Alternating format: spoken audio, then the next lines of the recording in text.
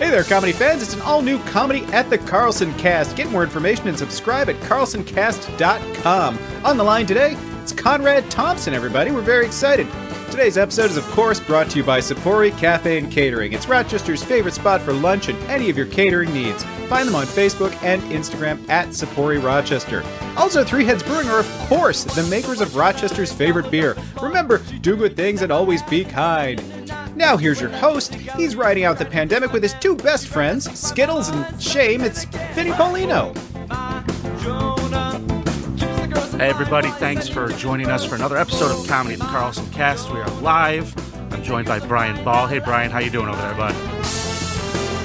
Pretty good. How you doing, man? Doing really, really good. We have a very special guest on the line, a friend of the club, a man who really needs no introduction, but I'm going to give it to him anyway. It's the Alabama Dream. It's our friend Conrad Thompson. Hey Conrad, how you doing, man? Hey man, I'm glad to be here. Thanks for having me. Thank you. Thank you for taking the time. I know you are a very busy guy. Very much. 5 podcasts, a mortgage business. You got to be going out of your mind right now. No, actually I have more time than ever because I don't even know what day of the week it is. It all just runs together. So I'm taping podcasts at 8 in the morning and 2 in the morning and 3 in the afternoon and still managing to get all the mortgage work done too. So it's been an interesting, 2 months now. Right. Well, yeah. For the uninitiated, Conrad hosts 5 podcasts. He's been to the club 2 times. He's visited us at the Carlson. The first time was with his show, Something to Wrestle with Bruce Pritchard, and 83 Weeks with Eric Bischoff. And recently, we had you scheduled to bring 2 of your other great co-hosts, Tony Schiavone and JR, to the club. And then this whole COVID thing happened. And I feel like it's a little snake bit, man. It's a bit of a bummer.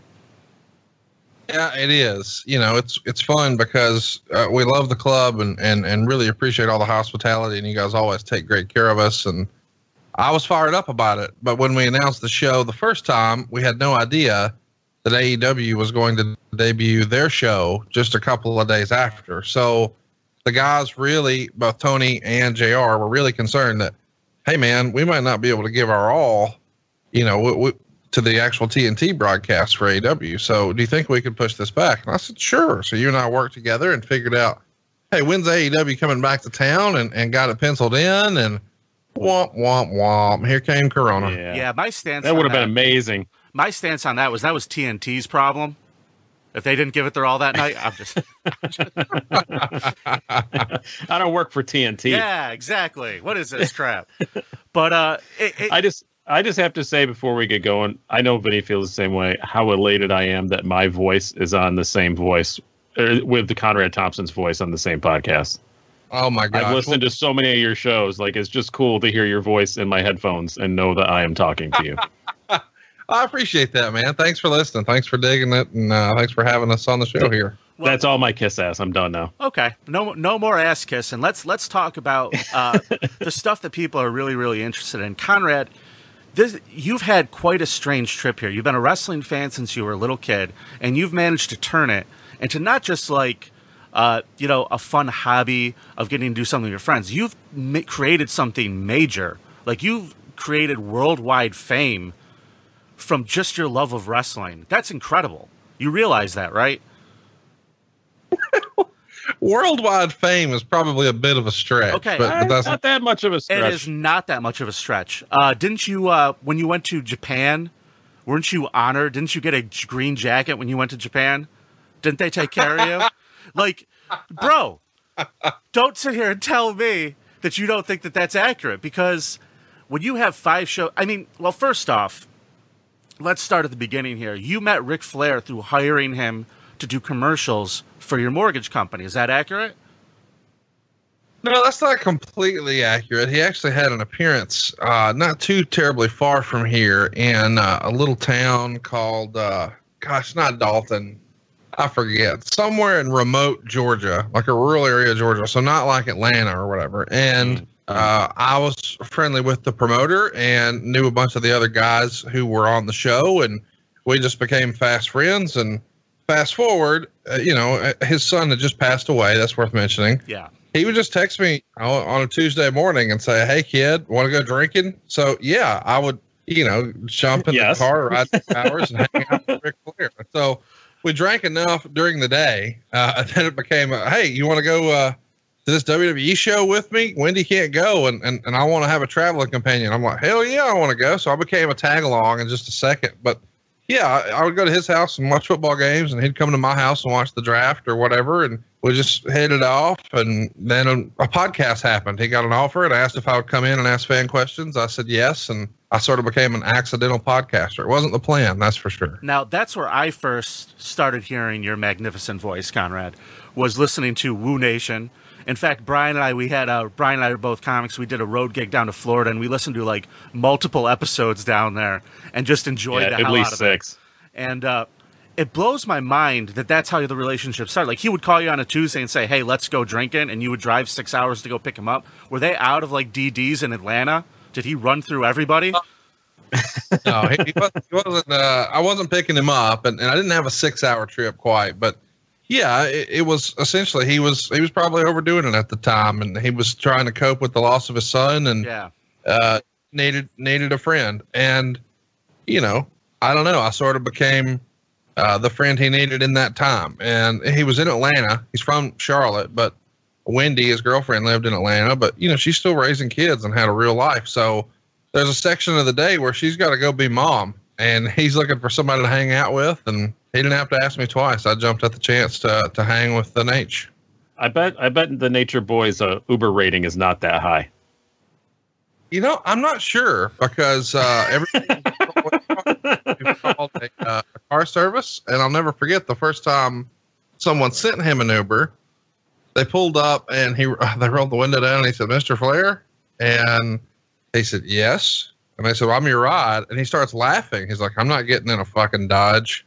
So he's not familiar with how Uber worked, that it's just whoever's handy and has a car will come pick you up. He's used to, no, you got to have a town car or a Navigator or an Escalade. Right. That's hysterical. Now, did you ever think about podcasting before that? Like, when he offered this to you to come on board with what he was doing, were you ever thinking in the realm of broadcasting at all? Was that ever something that crossed your mind? No, not really. I mean, not from a podcast standpoint. I've always been very friendly with, I shouldn't say always, since 2009, I became really friendly with a lot of radio DJs in Huntsville and Nashville and Birmingham, and Chattanooga, and things like that, because I advertised my mortgage company. So I started a type of advertising where it would be a live call-in spot that's almost like an island commercial. So it's not in the middle of a stop set. It's me talking to the jock about whatever's topical, you know, oh, Florida man, blah, blah, blah. Sure. We react to that news, and then I transitioned to a mortgage commercial.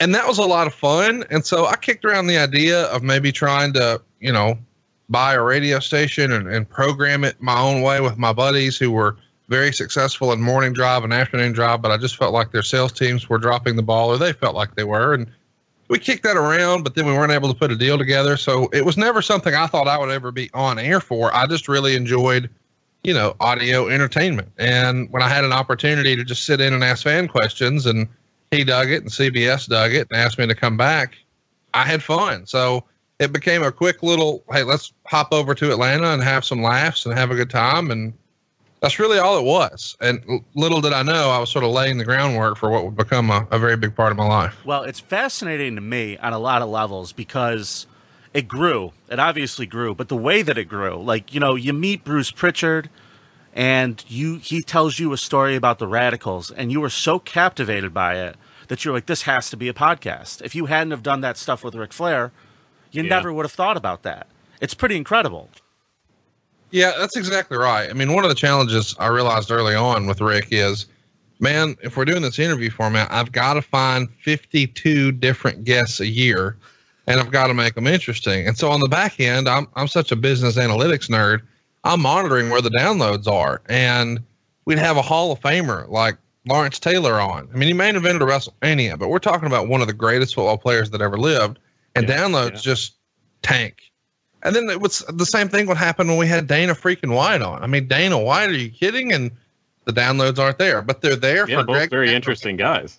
Right. And so same thing with Darius Rucker. Those three are our lowest downloaded podcasts that we ever did. And those are big time guests. Meanwhile, we have the Nasty Boys or Greg the Hammer on, and they're through the roof. I don't get it. So I decided, you know what? I can't be reliant on this format. It's too challenging to chase a new guest and make it interesting every week. And a lot of times the folks who are willing to come on have something to promote, and they're not just doing your show, they're doing 14 others. So Right. if Allison had a new book come out, he's not just doing Rick's show. He's also doing Stone Cold's and Chris Jericho's and JR's. And well, so if you're a listener at home, you're like, well, there's 4 different Al Snow interviews in the last 2 weeks. So I wondered if I'm not first, I'm last. I just didn't like that. And I didn't think it was really the content that people wanted. Instead of, hey, how you doing, man? Well, how'd you get in the business? Like that just felt sort of paint by numbers, formulaic. I wanted to go long form on one singular topic. And it wasn't until I heard Bruce talk about one singular incident that you referenced, the Radicals jumping ship from WCW to the WWF, that I was like, oh my gosh, this is it. And I've sort of ever since equated it to like, I grew up with my mom reading me a story before bedtime when I was a little kid. And we had a series of books called Golden Books. And I had like a little trunk. I'd go pick out a golden book and I'd say, hey, Mom, a story. Well, that sort of became what this is. Hey, Bruce, tell me a story. Yeah. And so I would pick the story and he would tell it. And it was like, oh, this is gold. Because, what the weird thing about content like this is if we're covering WrestleMania that happened, I don't know, a month ago, it's already out of date because it's a month old. But if we go back and we talk about WrestleMania from 1992, man, that's never going to be old. And that's just nostalgia. And once that all clicked, it was like, I think I've got a format that works and I haven't deviated a lot from it. It's been a lot of rinse, lather, repeat ever since. Is Bruce, no need to. Is Bruce Pritchard the best storyteller you've ever been around? Yeah, he's definitely the best storyteller. I mean, there are other great storytellers, but he's by far the best. I enjoy the wit and timing of Arn Anderson, but I don't think there's another storyteller like Bruce out there. You really? Yeah, and just the way he sneaks in the impressions, just exactly the right amount. Just like when they're needed. It's really funny. So how hard was it to convince Bruce to do a podcast? Because at the time he wasn't working for WWE. I'm not 100% sure what he was doing at the time, but to get him to get back into the wrestling world in that way, was it hard? Did it take a lot of convincing? I mean, he just didn't think that anybody wanted to hear from him, because the narrative on Bruce Pritchard had been, oh, he's an office stooge and blah, blah, blah. He's lazy or whatever the dirt sheets would write. That's what it became because he wasn't actively combating that. And I really wanted people to know the Bruce that I knew, who was super funny and had great timing and could tell a great story and a genuine person. And they didn't know that, but he was like, nah, they don't care. Nobody wants to hear me talk. And in addition to that, he didn't think that you could make any money in podcasting. And I said, well, let's not worry about that. I've got another idea. So I showed him a different way for him to monetize it. And that was through selling shirts. And my wrinkle or my twist was just call everybody after they order a shirt. And very quickly with the popularity of the show rising, he went from, I don't know, near the bottom of the list on Pro Wrestling Tees to top 10. And he wasn't even an in-ring performer. He wasn't even in the business. And he was up there behind Bullet Club, obviously, and Young Bucks and all those guys. But still, he was top 10. And I decided, hey, this would be a great way for me to grow the mortgage company. And then I started to do some research and realized, hey, wait a minute. I think you can make money in podcasting. We've just got the wrong partner. So we found the right partners, and it's been hugely successful ever since. Well, I want to tell you the thing that I found to be the most brilliant, and a little behind-the-scenes story for those of you listening, Carlson fans. It's because of the T-shirt sales that I was able to talk to Bruce to book you guys. Do you know that? Yeah. No, I didn't know that. I bought a T-shirt just to talk to Bruce. You did a promotion, whereas if you buy a T-shirt, Bruce Pritchard will call you and say thank you. And I bought a shirt and I waited for the call and I was like, hi, Bruce, nice to meet you. Really would love to book you at our club up in Rochester. Can we make that happen? And he was like, well, yeah, man. And he gave me the email and we ended up working it out. It was unbelievable. That's awesome. Well, I mean, and those T-shirts, Vinny and I were talking before, like the slogans on those T-shirts are like part of the lexicon now. Like Vinny and I, even about comedy shows, will say like, who booked this shit? Just the slogans that you guys pick for the T-shirts and the little catchphrases you put like into the show just are part of like wrestling fan speak now. Well, I appreciate that, man. It's fun because we had a lot of fun sort of putting the shirts together and the whole concept. And then in time, it grew to this crazy thing that who would have ever guessed? Poor Tommy Young. Those T-shirts. Wow. Poor Tommy Young in the T-shirts. I don't know about that. I mean, listen, it's got a picture of Barbarian. It says Tommy Young. There's nothing offensive. We've got way more offensive shirts. That's true. That is very, very true. So at what point? LowestRules.com. LowestRules.com. So then you get Shivani involved. How do you get You just say to Shivani, hey, look at what I'm doing with Bruce. We get along. Jump on board with this ship. And you've been like adding links to the train for a while. And I got to ask you, man, like, how are you possibly physically able to do this many shows? Like, how far in advance are you recording to be able to keep up on the demand and the schedule that you have with this? Usually the week ahead, so like, for next week, I've already got Eric Bischoff's show in the can. I'm going to tape JR in the morning. I'm going to tape Arn this afternoon. I'll probably tape Tony sometime tomorrow. And at some point today, I'm going to tape Bruce for tomorrow. Bruce is still the scraggler because of his crazy and super hectic WWE schedule. And obviously they've had a lot of change going on right now, and they're limping along because people are working at home as well. So it's been a real challenge for Bruce, but the others I can usually get ahead. And normally I stay about a month or two ahead as far as planning what the shows are going to look like. But since we've all been stuck at home, I've mapped out the shows through the end of the year. So I know exactly where I'm going to be on what day, and the staff that supports all of this around me, whether it's people who help with research or graphics or Twitter or whatever, they have some insight now of where we're heading, and they can get ahead too. All right, level with me. The podcast, if you had to pick a percentage of how much it contributed to Bruce going back to WWE, what do you think? 90. Okay. That's what I thought. Yeah, good. Yeah. I'm happy. That makes me very happy to hear. Yeah, me too. I mean, to be clear, I'm not suggesting for a moment that Bruce only went back because of the podcast, but I am saying Bruce's name was in the wrestling conversation again because of the podcast. I mean, he wanted nothing to do with wrestling, but the podcast blew up, and then TNA booked him. Yeah. And when that came to an end, MLW wanted him. And when that came to an end, WWE wanted him. And he really belonged in WWE the whole time. Yeah. He just needed to change his thinking a little bit. And he credits me, right or wrong, with helping sort of change his thinking. Because I would say things like, why not? What's the worst thing that could happen? And I've really lived my life through that. Like, before I make a major decision, I want to ask myself two things. What's the worst thing that can happen if I do this? And B, if that happens, can I live with it? And so when I really pressed that upon him, he was like, okay, why not? I'll try the podcast. Okay, why not? I'll call people and thank them for buying a t-shirt. Okay, why not? We'll drive traffic to SaveWithBruce.com. Or, okay, why not? I'll go work for TNA and just see what it is. Or, okay, why not? I'll try MLW. Well, eventually it became, okay, why not? And now he freaking runs SmackDown on Fox. It's incredible. It's an incredible story. So we owe you a lot of thanks for that, too. Yeah, he became Bruce freaking Pritchard again, Yeah. So, hey, Conrad, we got a bunch of questions from our viewers here. Do you mind if I shoot a couple at you? Fire away. All right, this one came from my friend Will Carroll. He wants to know, in your opinion, who is the scariest wrestler in the history of wrestling? Yeah, that's hard to say. I mean, if you're thinking from like a little kid lens, you got to think somebody like Abdullah the Butcher. Sure. Or maybe Bruiser Brody.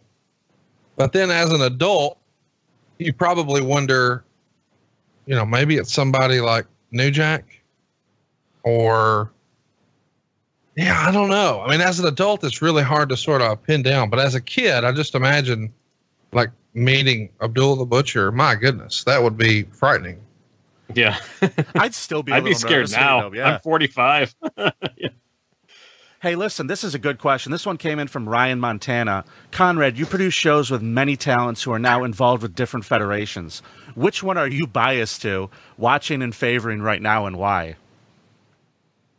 As far as which federation? Yeah, like what do you like to watch the most? Are you biased towards anything? WWE, AEW, MLW, New Japan? What do you like the most? It's been really hard to watch any of it since COVID-19. I find it very, very difficult to watch wrestling with no crowd.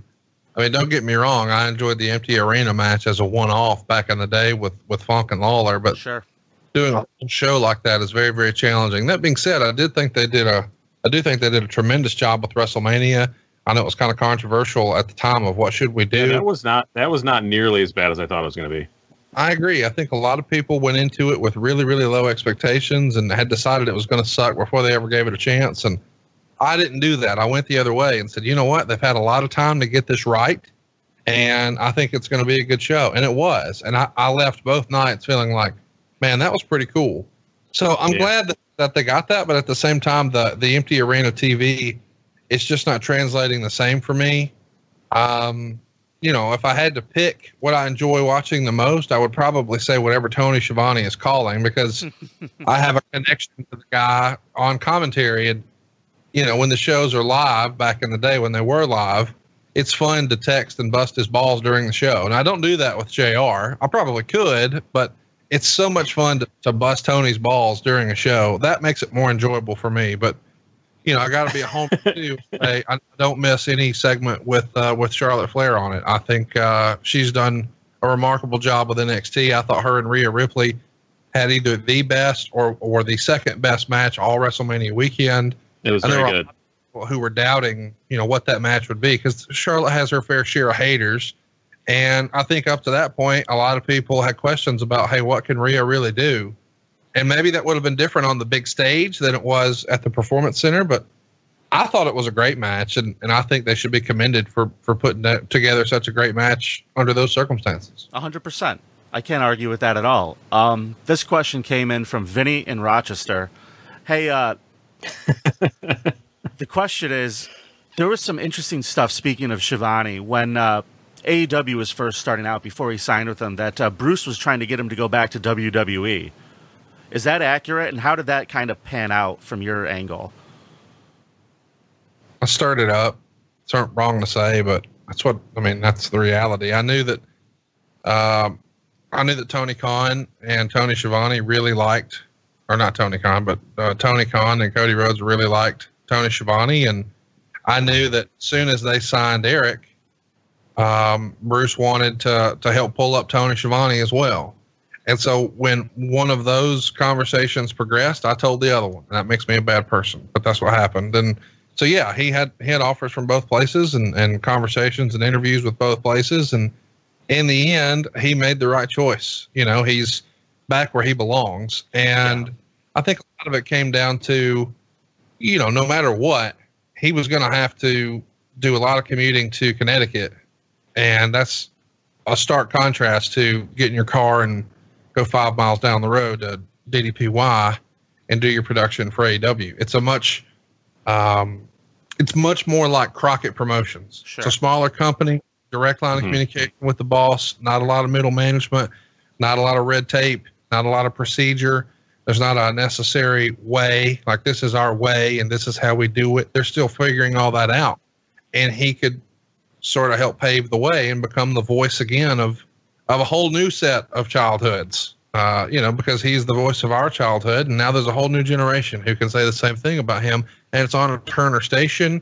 And he absolutely loved Dusty Rhodes. And now he's working with both of his sons. And it just checks all the boxes. And, you know, he loves the sports aspect, because let's not forget, Tony Khan owns a soccer club and a football team. And that is very much in Tony's blood. So the idea that maybe one day, possibly, potentially, under a different circumstance, he might have an opportunity to do some stuff in a ball club capacity, which is how we got in wrestling to begin with. Yeah. You know, he came from Crockett's minor league team, and then boom, he's on TV with Ric Flair. That's just a cool story. So he made the right choice for him and his family, and I don't think there's any doubt about that, seeing what he's doing on Dynamite right now. There's absolutely no shame in that. And in your opinion, do you feel like Dynamite kind of feels like where Nitro would be naturally had it survived?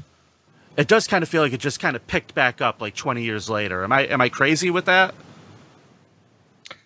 You know, I don't know. I'll be honest. I don't draw any correlation between the two. Okay. I think the presentation is different enough. I understand the Tony Schiavone comparison, and I understand that it's on TNT, but I think it's so different. It's such a different approach to wrestling. It's just a different time. And I try very hard not to do that. And maybe if I wasn't so actively trying not to compare it to that, I would feel that way. But I always feel like when I compare something today from something of the past, I just find myself disappointed in today's product. And it's not because the work isn't as good or the presentation isn't as good or any of that. It's just because I know that I'll look at my past through rose-colored glasses. So I'll remember something being great and then go watch it and be like, it was okay. It was pretty good. So I just feel like we all sort of favor what we grew up on. And if we were to watch like our favorite Hulk Hogan match from 1990 right now, we would say, it was okay. But man, in 1990, you couldn't tell me he wasn't the best wrestler that ever lived. No. Yeah. Exactly. Some stuff holds up, some stuff doesn't. So yeah. And I think that's unfair to compare it to Nitro just because of that. Because, if I do that, I'm going to say, well, but Sting's not coming down from the rafters. Well, there is no Sting. Like, that's not a thing. And it's doing something different. So I can't compare it that same way. And that's worked for me. Hey, let me ask you this question. You've been doing the podcasting for years now. You're very good at it. You have a great rapport with your broadcasting partners. What was it like for you doing live shows? Did that feel good to you? Was that natural when you go out there in front of an audience, or was that intimidating to you at all? No, it wasn't intimidating. I mean, it was a little nerve-wracking when they looked to me to sort of steer the ship. So it's up to me to fill this, hour and a half or 2 hours or whatever. And I'm sort of the John Stockton and they're the Karl Malone. I've got to get the ball where it needs to be to make them look funny. Yeah. And that's evident than in a live show. So there is some pressure there, especially when it's the first time we've done it. So the first time we did a live show, me and Bruce, we spent a lot of time working on formats and going back and forth and all that. And then we get out there and just had fun. We hit most of the stuff, but not all of it. But we took it to another level for the shows that followed it, like 2, 3, 4, and 5. But then after that, it just became sort of second nature, and we could quote unquote call it in the ring. And we'd have ideas afterwards, like something funny would happen on the show, and I was like, hey, we should incorporate this or that. But it was sort of, that same process with everybody. So when I, first did a show with Tony Schiavone and first did a show with Eric Bischoff, there was a lot of prep up front, and then we sort of find a rhythm. But with JR, he wasn't having it. JR's like, nope, not doing any of that, Connie. Just going to do a Q&A and just call it in the ring, and we'll be fine. But my struggle is, what if the questions suck? If the questions suck, I've got to have some things that I can pivot to that are going to be good. Right. Because I don't want people in the audience to think, well, everybody got to ask their question but me, and their question sucked. Thanks for taking my $35 or whatever. Well, I don't want to do that. I want you to go home with what I think is some good shit, pal. So I got to have some crutches. Now, that's kind of like a comedian that relies on crowd work. You got to rely on the crowd a little bit. Sure. Absolutely. I think that's very wise, though, going into it, knowing that, sometimes the questions that you're going to get are not going to be good, and you have to be prepared. And I give you a lot of credit for knowing that, because a lot of people don't. We've had some wrestlers and people in the business come and do Q&As and stuff like that, and man, it's nothing compared to the show that you guys put on. You guys entertain. You're some real entertainers, man. You should be proud of that. Well, I appreciate that. Some of it is we were trying to come up with concepts for our live show, and I came up with heads on sticks, like pardon the interruption. Bruce is already doing all these voices. Well, what if he held it up?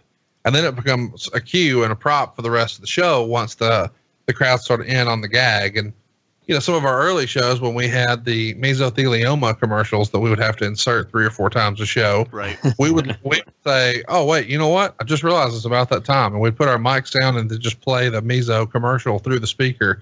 The crowd loves it. So we've created some sort of cues where, if we say, and things like that, they just know what it is. And so when he holds up the Terry Funk head, they know he's going to one line that Terry Funk always says on our show. And it just became, I don't know, Pavlovian. Well, that's the fun thing about wrestling fans is like, they know where you're going. Like wrestling fans are really in tune with that kind of stuff. They know the catchphrases if they know anything, Absolutely. Now, yeah, like you said, it's Pavlovian. It's very call and response, the wrestling community. Yes. Did you, let me backtrack here. I have another question from a viewer watching right now. He'd like to know, what is your favorite piece of memorabilia you have at the Con Radisson? Oh, that's the big gold belt. It's always going to be the big gold belt. It's the most important belt in wrestling history. I mean, don't get me wrong. My favorite design is the dual-plated winged eagle from like WrestleMania 4. So the heavyweight world title that Macho Man won that night was gold and nickel, and it's called the quote-unquote winged eagle. I think it's the most beautiful belt ever. However, they made a bunch of those, like a bunch. And so, you saw them with different colored straps, but also different colored metals and lots of different cuts over the top and different color straps. And I mean, just lots of adjustments. And there's probably, I don't know, 20, 25 of those over the years. Mm-hmm. With the big gold belt, there was one until the very end. And then they made a couple of cast copies when nobody was watching WCW. And the one that popped up in WWE is the one that Booker T beat Scott Steiner for in the last Nitro. But that is not the original big gold belt. The original big gold belt is in my office. And that is the one that, Flair took to the WWF and, ultimately had to pay back. And it's just, there's such history with that. It was originally sort of the Flair belt, but it was also in another generation, the Hulk Hogan belt, because he spray painted it not once, but twice and played air guitar with it. And it's a who's who of who's had it, from Sting to Dusty Rhodes to Ricky Steamboat to Sid Vicious and Bret Hart and even Chris Benoit. So yeah, that's my favorite piece of memorabilia, and it's not close. That's unbelievable. I didn't realize you had the belt. That's the belt. Yeah, it is. That's incredible. Yeah, that's the belt that the NWO spray painted black and when they spray painted red. And yeah, that is the belt. How do you even find that to buy it? Did it go up for auction somewhere? Well, that's the weird thing about belts is it's like this underground railroad where you have to appreciate most of this stuff is not something that we're supposed to own. Right. Technically, somebody else once upon a time owned this, and then it just popped up somewhere it didn't belong, and then you made a guy with a shoebox full of cash, and now it's yours. So yeah, it was one of those deals where I managed to buy the original Ric Flair nameplate off the original belt. Well, the original belt was misspelled. It was RICK Flair. And there's been a rumor out there that they sent it back to the factory. That's not true. It was in the Flair household in a junk drawer, but when they moved houses, I don't know, in the late 90s, nobody thought anything of it, and it's probably trash somewhere now. But the RIC Flair nameplate I bought from a private collector in 2013, and he sold it to me under one condition. He said, if we ever get the opportunity to photograph the actual belt with this nameplate on it, I want to write a book about it. Would you consider loaning me the nameplate to reunite it with the belt if I ever find the belt? And I said, sure, you can come take the pictures at my house. And he said, wait a minute, you have the big gold belt? And I said, no, but if I found the freaking nameplate, how hard can it be? So I started my search, started my hunt. I found the belt. I made an offer. I got it. And I sent him a text, I don't know, a month after I got the nameplate and said, hey, you can come do your book anytime. I have it now. That's incredible. That's incredible. Yeah, I couldn't argue with that. If I had that in my house, that would be the crown jewel of the home by a mile. And now we've learned that you can get spray paint off of gold. Yeah, here's the thing. It didn't come that way. Like when I got it, there was no spray paint on it. But if you really go over it really close, you can see little specks of red and black paint that even when WCW tried to refurbish it and just, sort of bring it back to life, there's still a little bit of spray paint remnants on there. Oh, that makes it even better. What's fun about the whole belt thing, though, the other piece that I don't think I've ever talked about is when I got the belt, it was on black leather because they re-leathered it in the fall of 1999. But the original belt had a different color. It was like a reddish brown. Mm-hmm. So when Flair had it and Dusty had it and Sting had it, even Goldberg, it was like a reddish brown. But I managed to find the guy who re-leathered it. And I reached out to him, and as luck would have it, he knew exactly where the original 1986 piece of leather was. He didn't throw it out. He put it in a piece of Tupperware somewhere in his garage. He sent me a picture an hour after we had a conversation and said, is this it? And I said, yes.